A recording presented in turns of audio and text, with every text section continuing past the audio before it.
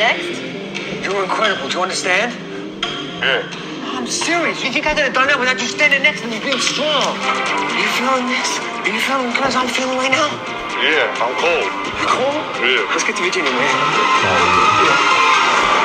Just keep your head down. Turn around. He's all right. We didn't throw. Whoa! Get back here.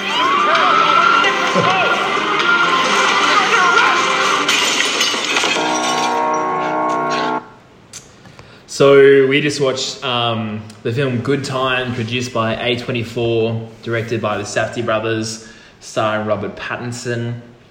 It's a thriller. It's a modern day crime epic about Connie and Nicholas Nikas and the trials and tribulations that they go through throughout the course of their life. Do we want to shoot around to people's initial thoughts about the film? I'll dive in on initial thoughts. So, a little bit of context that I'm a huge fan of Uncut Gems. I've watched Uncut Gems probably closer to 10 times than 5 times. And to me, when you look at a director's filmography, whether it's Scorsese, the Coen brothers, Clint Eastwood, I think obviously there's themes that carry through their films throughout. So Scorsese obviously explores a lot of religion, violence, retribution, crime, family. But I think you look at these two films, and I think not only are there themes that carry throughout both films, I think stylistically they're incredibly similar in the scenes of chaos that they create. They have those crazy scenes of dialogue where it's like you're in a screaming match. The music is very similar in both films. Visually, it feels very similar. So that would be my initial impression of the film, is that I liked it for the same reason I liked Uncut Gems, in that it comes across as a very unique perspective on a kind of out of control crime thriller, suspenseful. Like I would almost say that their films are they're suspense driven, in that every scene you're kind of on the edge of your seat. So my initial impression is that the stylistic comparatives there between that and Uncut Gems made it a pleasant viewing experience for me. So I've never been to New York, but I think to follow up on what you said, the clear through point to me between Uncut Gems and this film is that the Safdie brothers are obsessed with New York and the concept of how New York is separate in its characterization and its fundamentals to other cities throughout the world. And I think that's a good take. I've been to New York and I've been to the Diamond District, which is where predominantly most of Uncut Gems takes place. It's a chaotic place. You've got people outside the front of their stores trying to bring you into their stores. It's almost like a Bali environment in a more corporatized, dirty, industrialized street urban area. So I think you see that in that film as well. It's this concrete jungle, and they're obviously, I agree with you, completely infatuated with that environment. So having just watched that, I think that I really, really enjoyed Uncut Gems. No. We'll get to that. No, so I mean, I might even go early. So I having listened to, or the little bit that I'd heard about this movie, and then the very start of the movie, I thought, oh, here we go, I'm not going to like this. But I really enjoyed it, and I'll go so far as to say, admittedly, I've only seen Uncut Gems once, but I think that was better. I agree. I think Uncut Gems is that, but made bigger, made more in your face. With but a bigger I will star, say, bigger concept. Yeah, I will say, strokes. and I'll just finish. I've only saw Uncut Gems the first once, and I didn't really know what I was in for, so it probably took a while. But that's my opening comment. Zan? See, I disagree. I have seen this movie before, but I saw it after seeing Uncut Gems, so that's still the kind of similar experience you guys too. Same as me. But my take was that this, after finishing it, I thought this movie suffered from the fact that Uncut Gems had achieved very similar things to what this movie had achieved, but at a higher level. I thought the character. So why did this film suffer though? Because we'll let him finish his point. I thought it suffered because they were doing similar things, but Uncut Gems did it at a higher level. Did it better. So, like, I think the lead character we follow around Robert Pattinson's character compared to Adam Sandler's was a lot more compelling, a lot more in-depth, a lot more dynamic. Adam Sandler does it more. It goes further. The question is it better? So I think the character's written better as well. Is my take as well. I think I think it's kind of the case with. I think you can clearly see the relationship between this film and Uncut Gems is, and it's kind of the sake of you write the contained story, and it's. I'm not going to say it's perfect. What do you mean by contained story? As in, like, this film it's a one-night thing. It's shorter, it's more succinct, it's more focused. There's less external actors. It's very much focused on Connie, very much focused on his relationship with his brother, and it's Connie's struggle. And I feel like it's the Safdie Brothers. They did this film. They're like, this is the focus. And I mean, when you have a film that is focused in that way, it's harder to fuck it up in the sense of you're spending the entire film focusing on one aspect of one character and his relationship with his brother and this one night that has occurred.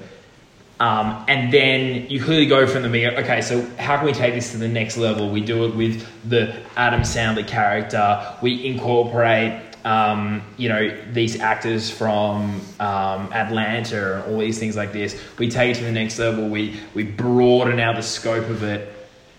And I think I enjoyed Uncut Gems, and I've only seen it the one time, but personally, and it's kind of the case where you first hear like a musician, you first hear the first hit of a band, and then you listen to their second album and they've tried to do something new, and it's like, I kind of just liked when they did when they had the focus on the first, their first thing. It was kind of pure.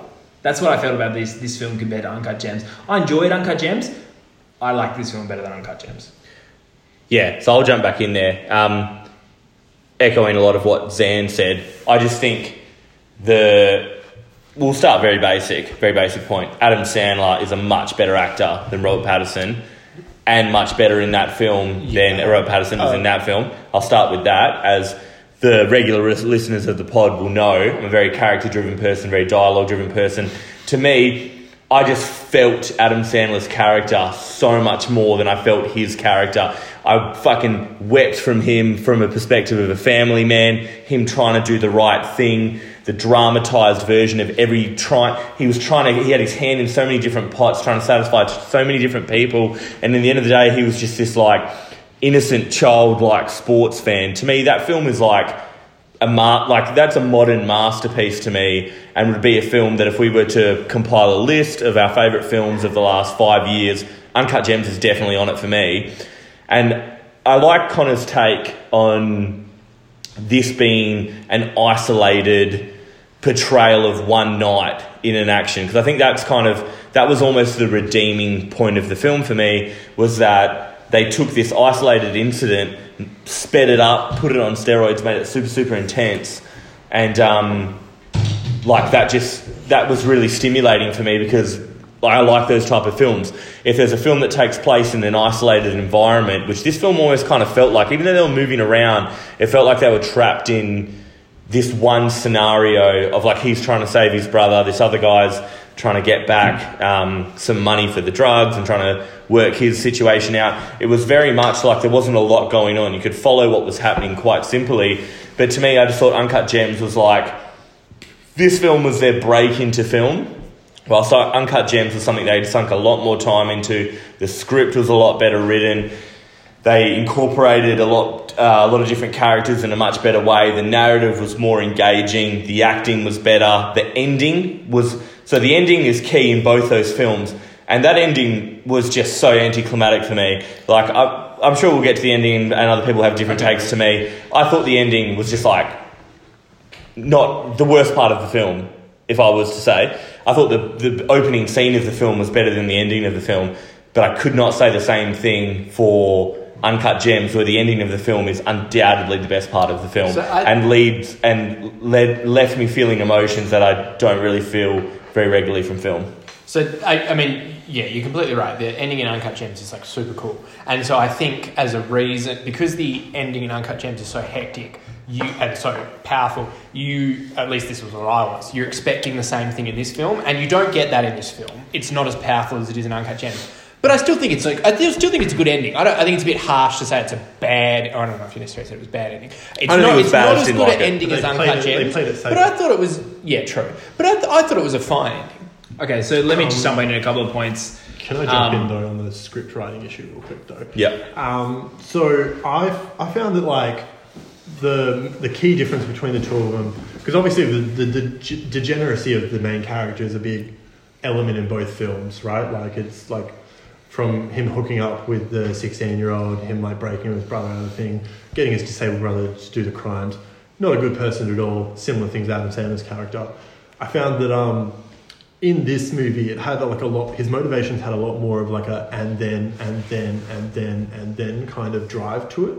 Like it was his brother got arrested, so and then he had to break him out, and then it was the wrong guy, and then he had to. I've got a big take on that. But like, whereas in Uncut Gems, it was like these characters' indeficiencies were the driving force of the narrative and became... And they weren't in Uncut Gems? No, I'm saying that in Uncut Gems they were. Whereas in this film it was more, this happened, more the circumstances and the character. Yeah. Okay. So, it was less of a character film. Yeah, absolutely. See, I disagree on that, because I want to pick up on what you said about Adam Sandler's character and Robin Pattinson's character in this film, the distinctions between the two of them, in that, yes, I agree that you empathise 100% more with Adam Sandler's character in Uncut Gems, because at the end of the day, he's a fuck up in the sense of he's not the best gambler, but at the end of the day, like, he's a gambler, he's not doing anything that is actually 100%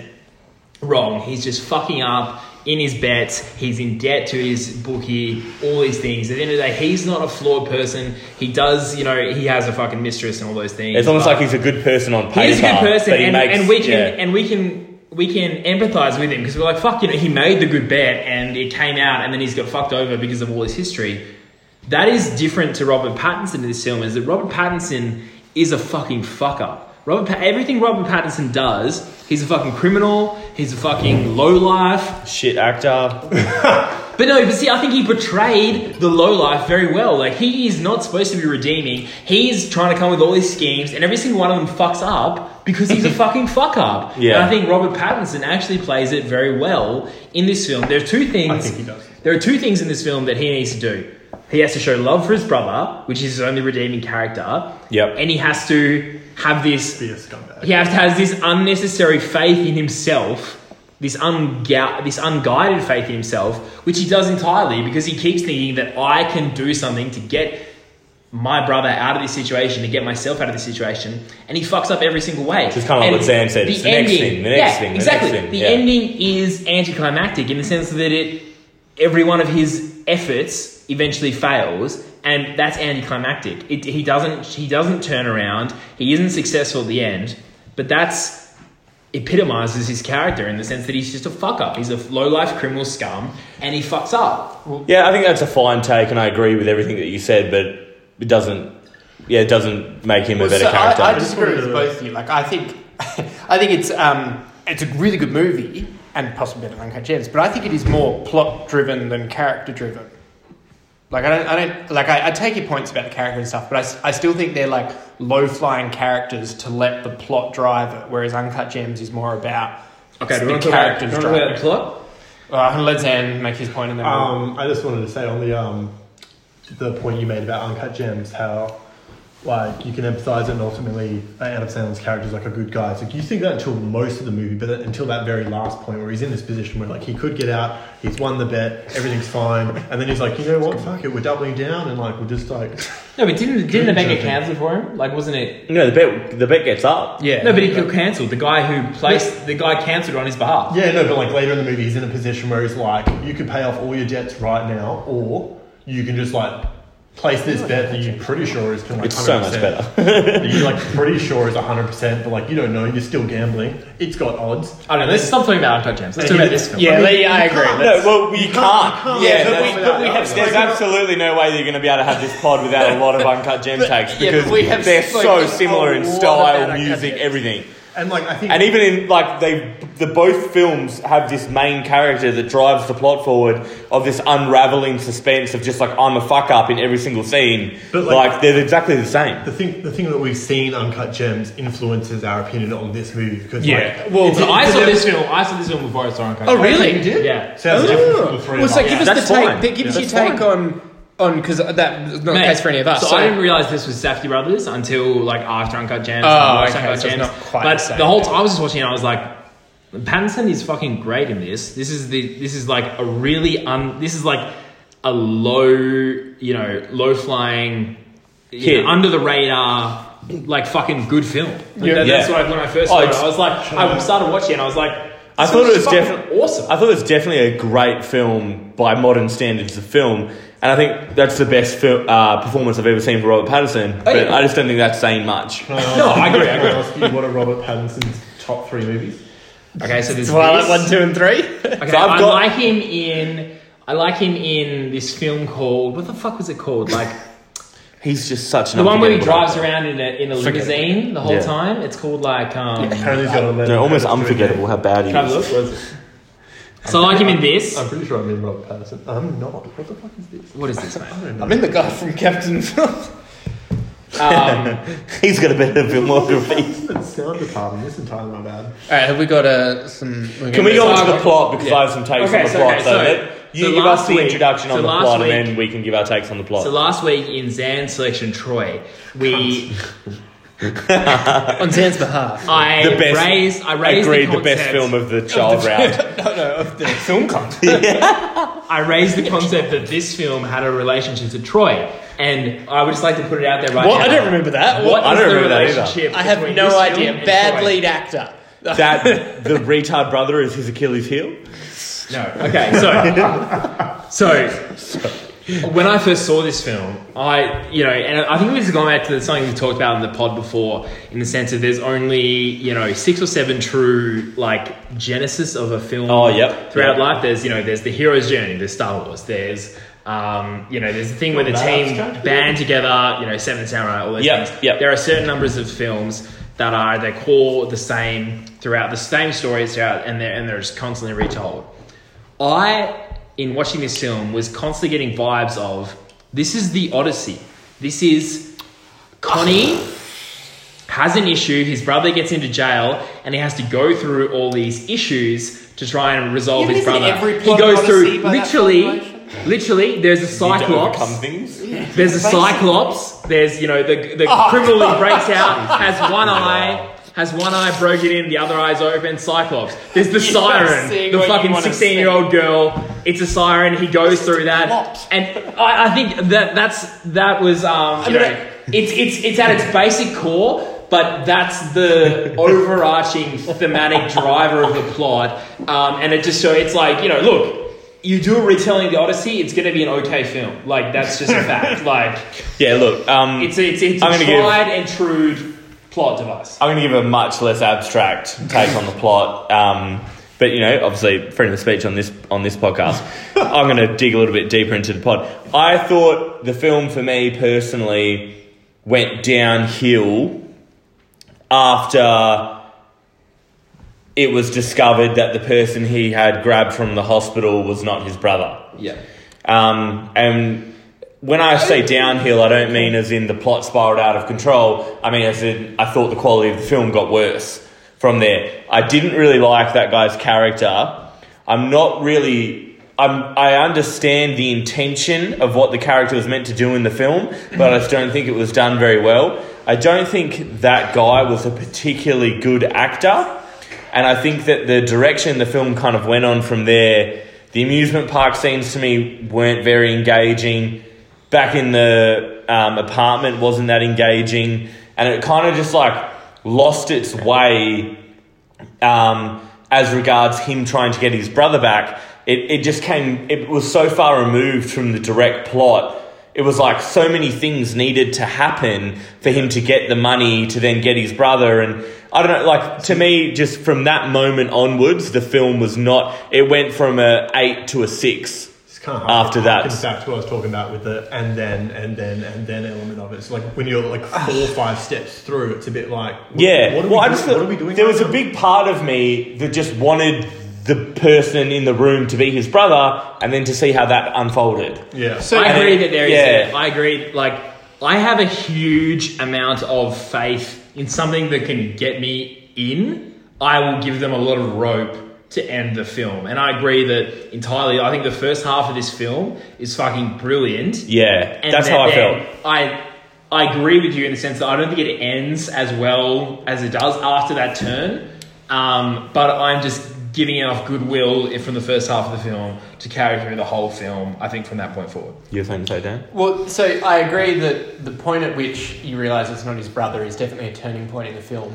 And I feel like the intensity definitely drops. And whereas like through Uncut Gems, well, it's intense throughout the whole period. This film, you're right, it felt intense and then it kind of dropped. And I don't know, maybe that's why I did enjoy it so much and I didn't have a problem with that. Was my big fear was this was just going to be a movie about him taking advantage of his disabled brother. Whereas once it's clear that it's not his brother, you kind of, I felt relief because I'm like, oh, we're not going down that path. We're getting something a bit different. Agreed. I just think it was about taking advantage of his brother. Pardon? What indicated that he was going to take advantage of it? You're right, no, but I was worried. I just thought, here we go. Disabled brother is a central plot device. That's going to be the story, And I it's was removed relieved now. that it Yeah, wasn't. So maybe that was why I enjoyed it. But I still am like, I take your point. There is very much like a and then.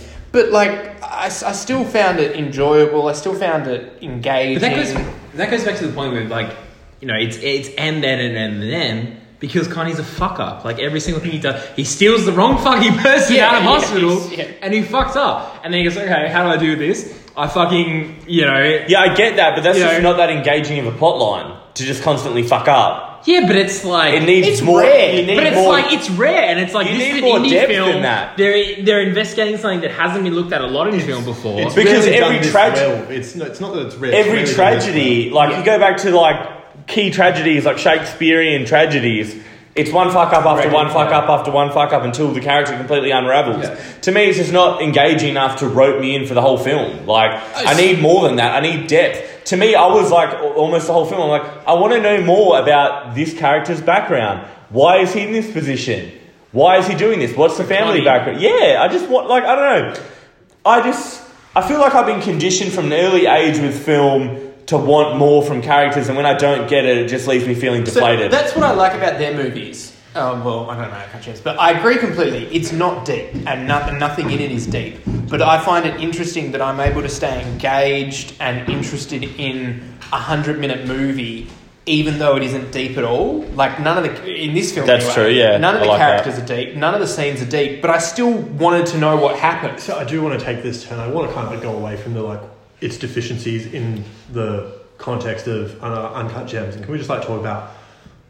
That's not even in the context of Uncut Gems. I know, but I haven't mentioned Uncut Gems like 20 Putting minutes. aside Uncut Gems, Yeah. it's not deep. But I mean, right? I just kind of want I mean, it's not a masterpiece. I want to talk Moving about on. like these elements the Safdie Brothers have in both films that are super unique, that are super good and like super engaging, where they have this like grittiness and this degeneracy and this like that scene in the first initial scene when he I guess the second scene when he goes to the blonde guy and they've got like the 3 phone calls over each other. That's a lot of chaos in the room.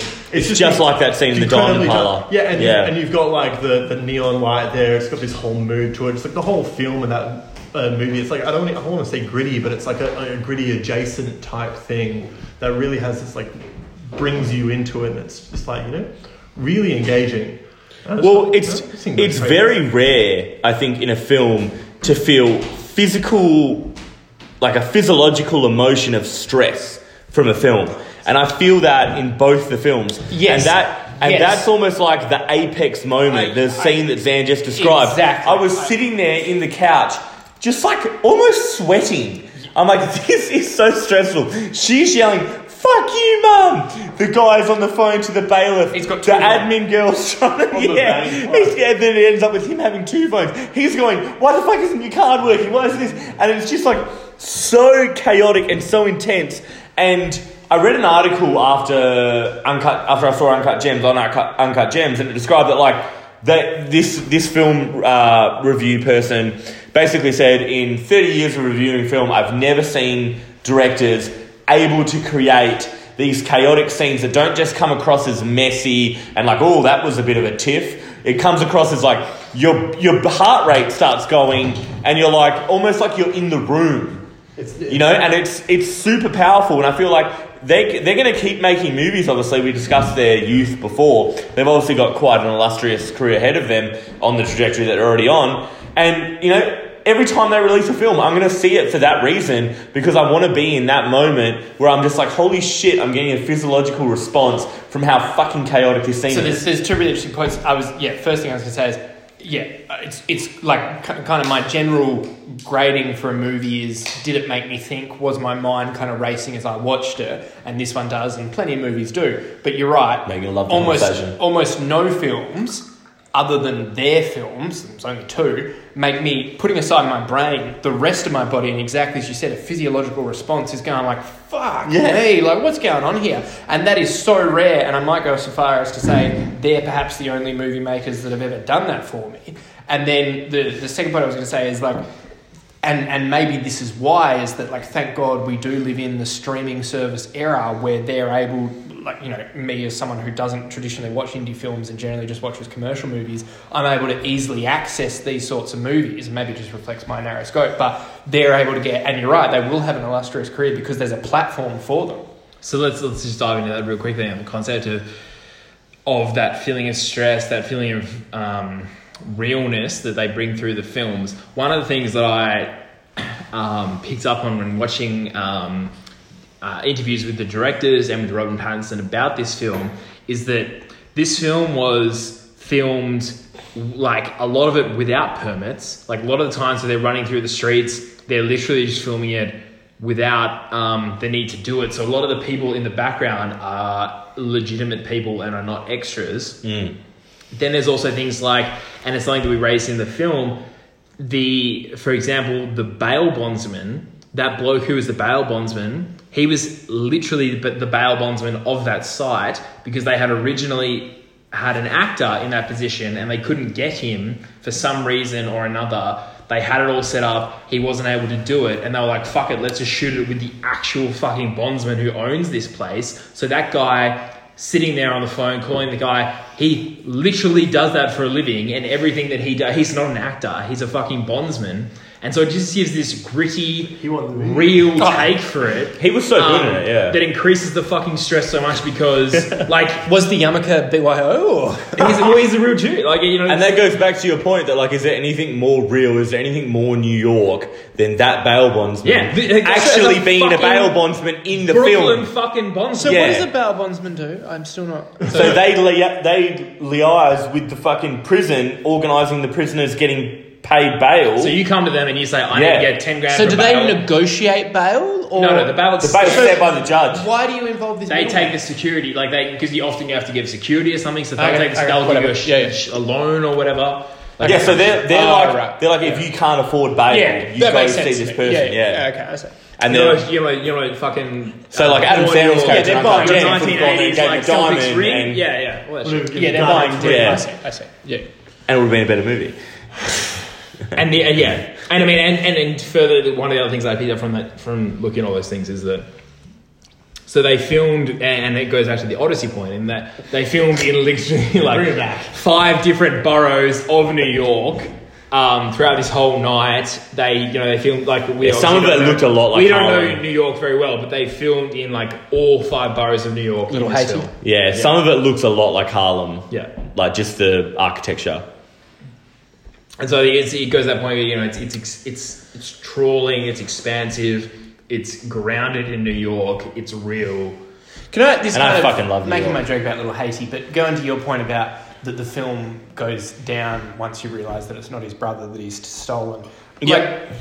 I kind of, and again, this might just be that I was relieved, but the scene where he's with the Haitian family. Firstly, how does he get there? What is the connection? How does he know them? So they get dropped off. So the grandma and the granddad get dropped off from the bus from the hospital. Yeah. And he goes, he remembers what their house looks like. Yeah. And he tells the bus driver, I'm only 2 blocks down. I just need to use the phone. He gets dropped down, then he goes back to them and says, the bus driver fuck me up. He dropped me off. And that was the joke about the Haitian. The film? That was the joke about the Haitian hospitality. That of course this Haitian lady's going to let you in. She's Right, probably deeply religious from Haisha. She's seen you for 45 seconds. Haiti, so- they have a community bond. They're like, yeah, sure, come in, stay for hours if So you want. I think that was my thing. Was that Come in at 10 o'clock at night. Yeah. Don't leave the entire night. yeah. So- And I'll set up a TV that doesn't play anything for you, and you're good. I live in New York as like, well, you know? it was clear that something bad was going to happen out of that, and evidently it was the taking advantage of Yeah, because they'd come across the Siren Island. That's it. Yeah,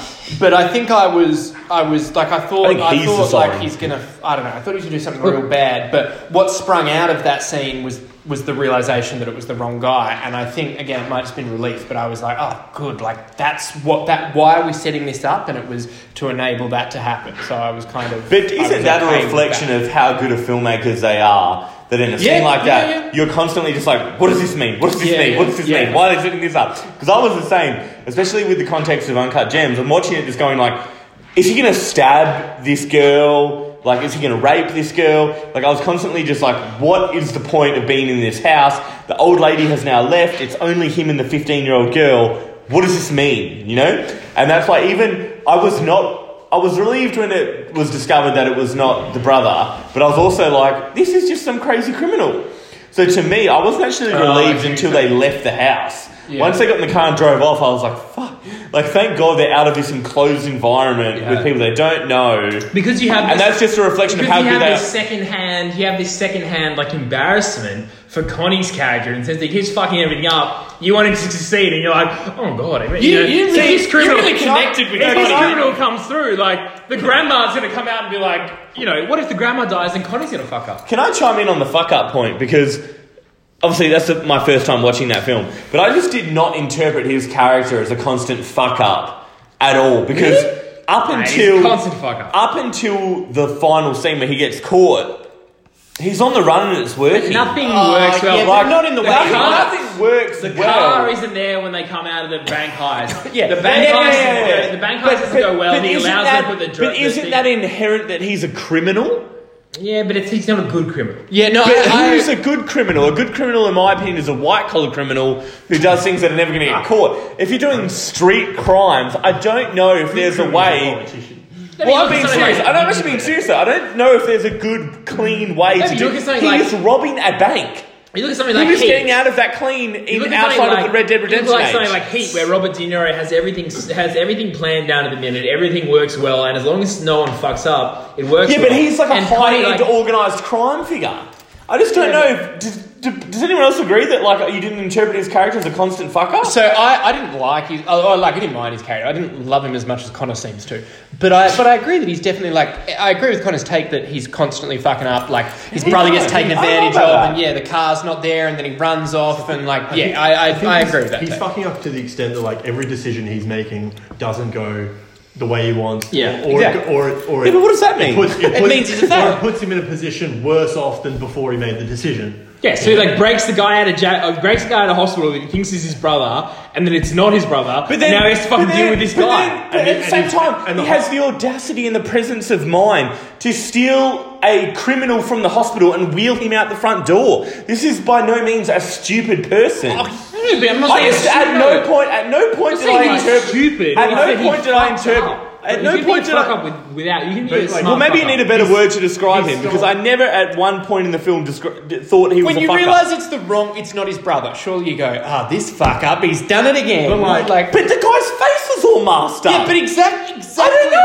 So take like 2 seconds to just double check. There's things that are happening that are outside of his control. I feel. He steals. I don't know if that's an Yes, accurate true. portrayal. I don't agree with that take at all. He makes the decision to like steal his brother from the thing. Does successfully goes for it. But what he's actually done is put his brother in the hospital with even more security, and now he has no access to his brother at all. So like the outcome from his decision has put him in like a significantly worse position. Okay, than before. so I'll it's concede the point that the external outcome of his actions that has nothing to do with what he's done makes him but like, worse That's off. life, though. That's Okay, how yeah. people are assessed. Yeah. It's unfair, but that's how people are assessed. I mean, I've done nothing wrong at work, but somehow I'm worse off, but I'm a fuck up. Yeah, that's All right. the way the world works. All right, well, It's if that's the unfortunate, take, if but- that's the take. Okay, do we want to talk about the broader thematics of the film, i.e., do we want to talk about the American criminal justice system? Who wants to have a take? Stefan, I bet you want to have a take on American Criminal Justice. In what regard? So in the sense of... Because there's a lot there. Let's go back. Okay, so Connie, criminal. Brother, retarded, exploited, fucks up his brother. Yeah, mentally handicapped. Let's say I dropped it before, that was my mistake. Who shouldn't be using that word? He is, despite the fact that he's clearly been taken advantage of, he's sent to Rikers fucking Island. Yep. He is abused in prison. Yeah. He's assaulted to the point where he has to go to hospital. All of these things because his brother, who is a scumbag, cannot afford to bail him out of jail. Yeah, well, I mean... And if you look at a white-collar criminal, he would never be in this situation because he'd be bailed out straight away. It's an obvious take on the justice system, both in the United States and around the world. It's complete inadequacy to deal with people that have mental health issues, and also to deal with people. But not even mental health issues. Anyone, low socioeconomic issues. Yeah, but also like the youth. To me, the justice system came in quite hard. With the comment you made during the film when they discover the 16-year-old girl loitering outside the amusement park, and their take is kind of just like, get the fuck out of here, and that's the extent of the police, and that's how the police would operate in New York City. They don't have time. There's no community policing happening in New York City. They do not have time to put a 16-year-old black girl in the cop car and make sure she gets home safe. They don't even know if she has somewhere to go home safe. And unfortunately, that's the reality of the environment that they're in. That's the reality of Biden's America, and that's the reality of just America. So give it time. To me, from a basic take, it's a complete inadequacy of the justice system to deal with someone like the brother.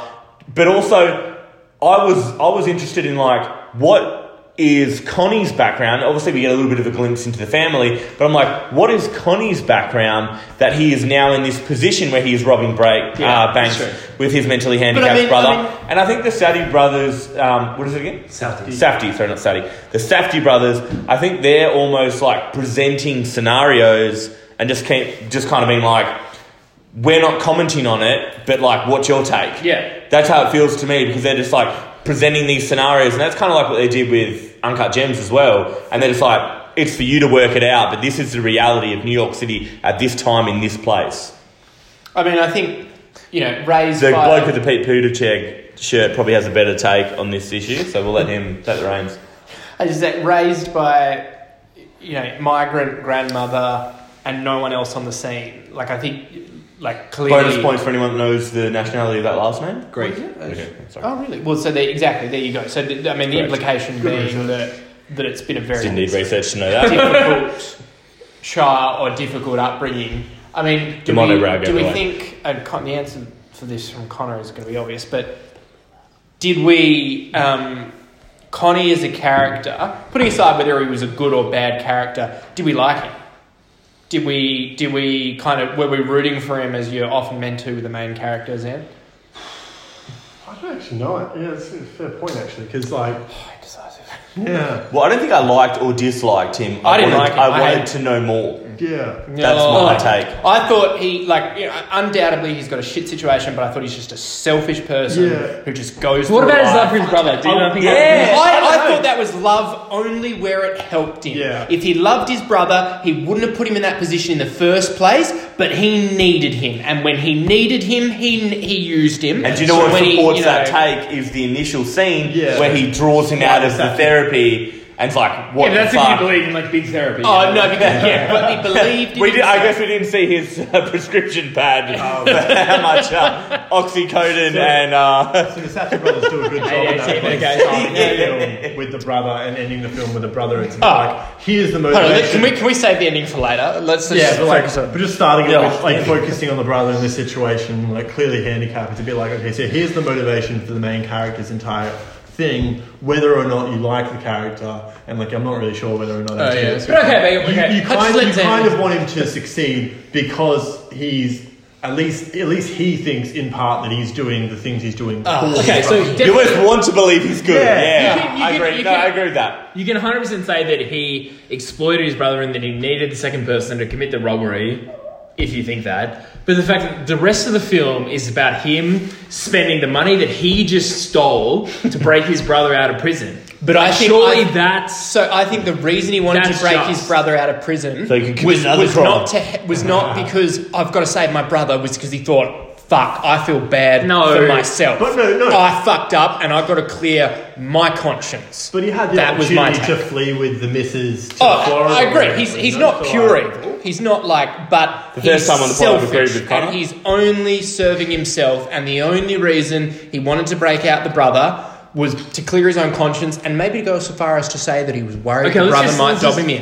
Can we just flag something here? I don't agree with that. Oh, please I don't don't agree agree with that at all. Connie is... But that is a leftist Connie take. is the pure... Exactly. Connie is the pure capitalist in the sense that he is trying to exploit his own self for his benefit, and Dan's just against that. I mean, Yeah. like, look, that's the fact of the life. Yeah, I believe in collectivist action. I'll wear that. Dan's like, he should go on Steve. No, he should have shared that $20,000 Yeah, worth of yeah, state yeah, money, yeah. all the Paid it to Haitians, the and then IRS. the film would have been better. Yeah, exactly. They could have ran. He should have invested it in a slush fund like Julie Gillard did, and None of that was proven.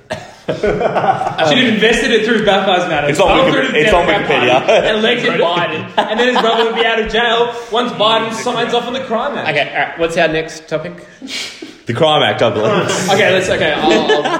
pick it up. You wanted to go for the wider themes, Connor. Okay, so another, not necessarily a wider theme, but a context of the film is that the film is shot almost entirely in close-up flicks through characters' faces. It's very claustrophobic. The film is grainy. It's shot on film. It's not high definition in the sense of there's a lot of motion blur, there's a lot of grain, and you constantly focus on the characters' faces, not on the broader scene or the broader geography of the landscape.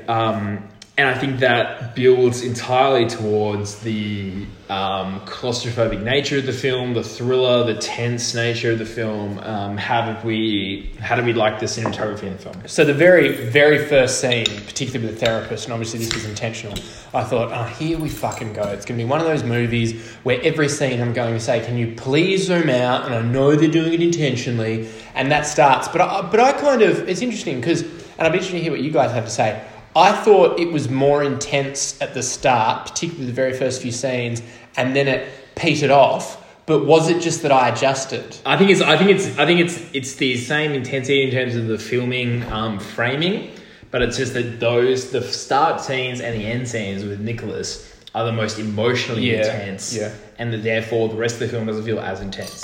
Because like if you look at Nicholas, like fucking cry when he's talking about describing how he had an argument with his grandma. Like that's emotionally distraught, and the rest of the film doesn't reach those levels, but the same cinematography holds throughout. Well, it's almost like it's an isolated, intense, intimate moment with a character, but that's still the character's life that unfolds in the film. So it's like this isolated, on the spot, the spotlight's on you, you're being questioned, you need to answer scene. So naturally it's not going to be as intense as the rest of the film. But at the same time, I honestly thought that I don't have a single criticism of the cinematography of the film, because I think it's probably the strongest aspect of their film. I really like the cinematography, and I feel like that close up, in amongst the action kind of grittiness of it, just kind of made it feel like you were like another person in the room with all the chaos, and it really helped to amplify that anxiety inducing feeling of the film. And, all this thing could be happening, but if you're shooting in a wide angle shot, seeing everyone's reaction at the same time, you don't feel like you're in there, you feel like an observer. Whereas you miss it when they're cutting from a face to a face to a face, it looks like it feels like you're in the room looking over someone's shoulder, being like, what is happening in this room? Yeah, really gave the dynamic of the room at the time. Yeah, exactly. And putting aside beautiful landscape scenes, how often in a movie, I mean, you're going to be different, but how often in a movie do you genuinely go oh wow, that's really interesting, framing and filming, cinematography, very rarely, but in their films, maybe for you guys, but for me anyway, for me, very rarely do I go, that's really interesting the way they've used the cinematography to frame the plot and the characters. Really isn't good. Well, exactly. But those movies, I go like, okay, what are they trying to do with me here with the cinematography? And I respect it. Yeah, I have, like I said, absolutely zero criticism of the cinematography. I think that they're some of the best cinematographers in film currently. And I'm actually like blown away by how consistently good it is throughout the film and how they never take the pedal off the gas. Yeah. Can I ask, this is kind of reverting back to plot, but you know how, and it was particularly interesting to hear the therapist or social worker guy, the old grey curly haired guy say, Connie did the right thing and all that at the very end.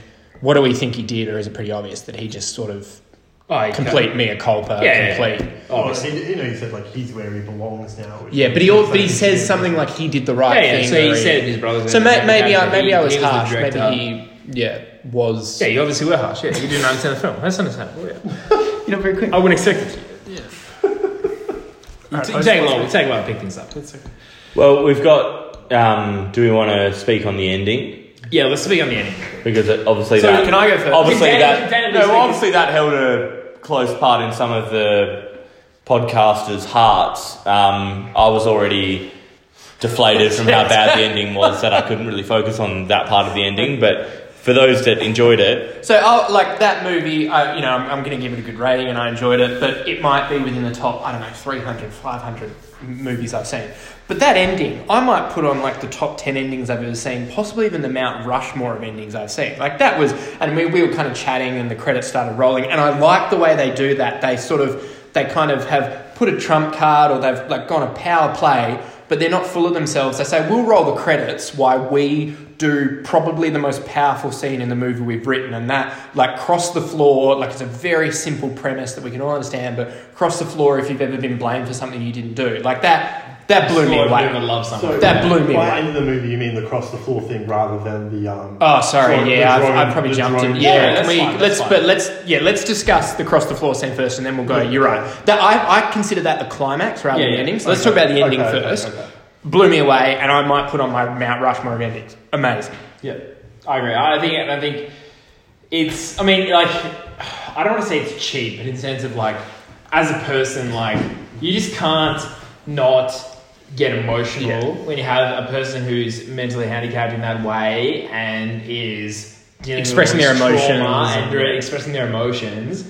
It's just incredibly emotional, and it was an incredibly emotional finish. But they it takes the movie away. Really well. It's like the movie isn't about Connie. The movie is about Connie in the sense that the plot's about Connie. The plot's about Connie's fuck ups, all those things. At the end of the day, the movie is about Nicholas, and like it's like how's Nicholas dealing with all this, and it's not well, and it is a tragedy. It's a classic tragedy. The opposite. So I was going to ask, do you think it's a positive ending or a sad ending? I think it's a beautiful ending. I'm not going to make an assessment. The question wasn't for me. I don't make an assessment whether it's positive or negative. It was beautiful. Stefan? Yeah, I don't have any comments to make on the ending. I thought, it's a scene portraying a mentally handicapped person taking part in a group session where they give intellectually disabled people an ability to express themselves, and I thought, it was a fitting ending, but I'm not sure I felt the power of emotion that you two have described today, but I also don't have any criticism of the emotion that you felt because I don't know your relationships with people with mental illness or anything like that. But for me, I felt deflated from how Connie's story ended and the credits rolled, and I think that's cool that they have the ending while the credits rolling, in the same way that I think it's cool that the film unfolds whilst they have the opening credits. I'm a big fan of that in old school cinema. I haven't been a fan of modern film taking that away and dealing with it at the end, because I think like you should portray the important people of the film at the start of the film so I know who I'm working with for the rest of the art that I'm about to experience. But at the same time, I don't have a hot take on the ending like you two do. Unless you have something to say about the ending, Zan, can we go to the climax? I don't know. Like, I just felt that it was a bit unique in the sense that depending on who you felt like the hero of the story was, like the subject of the story was, you could like read differently into the ending. Like if you thought like, this is Connie's story, we're following Connie, it's like this is a sad ending because the brother has been put in a situation where Connie was trying to stop him at the start. He's now in this like mentally handicapped like class things, essentially like a daycare type situation, and he's like he's not really expressing too much autonomy, like he's just crossing the room, like telling people how he feels, that sort of thing. But if you feel that Connie is ultimately bad and that like it's a Nicholas needs to get away from his brother kind of story, then it's like it's ultimately triumphant in this like, well, now he's in a position where he can thrive, empower himself, in a different environment type thing. So I feel like you can see both of these readings in it, and that's why I was interested to see like how do you guys. Yeah, I concur with Zan's take. I think that's probably more on board with what I felt. Well, I like the take. I don't agree, but No, I agree. Can we go climax? Here we go, comments. Yeah. 5 minutes on climax. And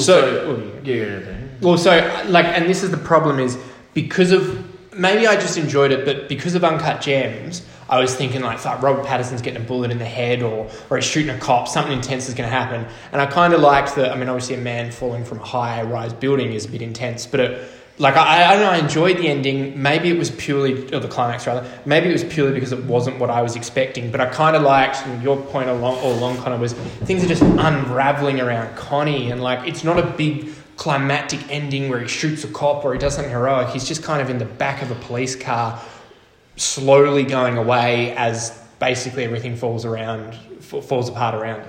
But how's the zoom in? All that. Yeah, see, like, it frames the film. It's like Connie's been fucking up to this point, and it's come to an end. Like it's all fallen down on him. He's in the bars. The bars are fading away in the sense of Connie's realization of how much he's fucked up. There's nowhere else to go.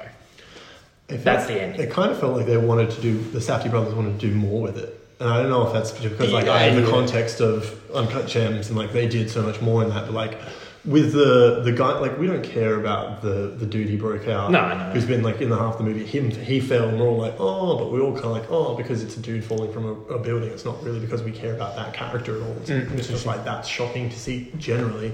So like I don't know, it felt like they would have rather it be Connie as that like falling character or something. I don't know. It just felt like they would have rather had like some more kind of like dramatic tragedy for Connie rather than... The tragedy is Connie coming to realise that there's no more turns to make. He's made all the turns he possibly can throughout the night. He can't do any more. And then the tragedy is that he accepts his fate. He mea culpas up to the issue and he saves his brother. That's the tragedy. Like, if he had died, he doesn't have the ability to save his brother.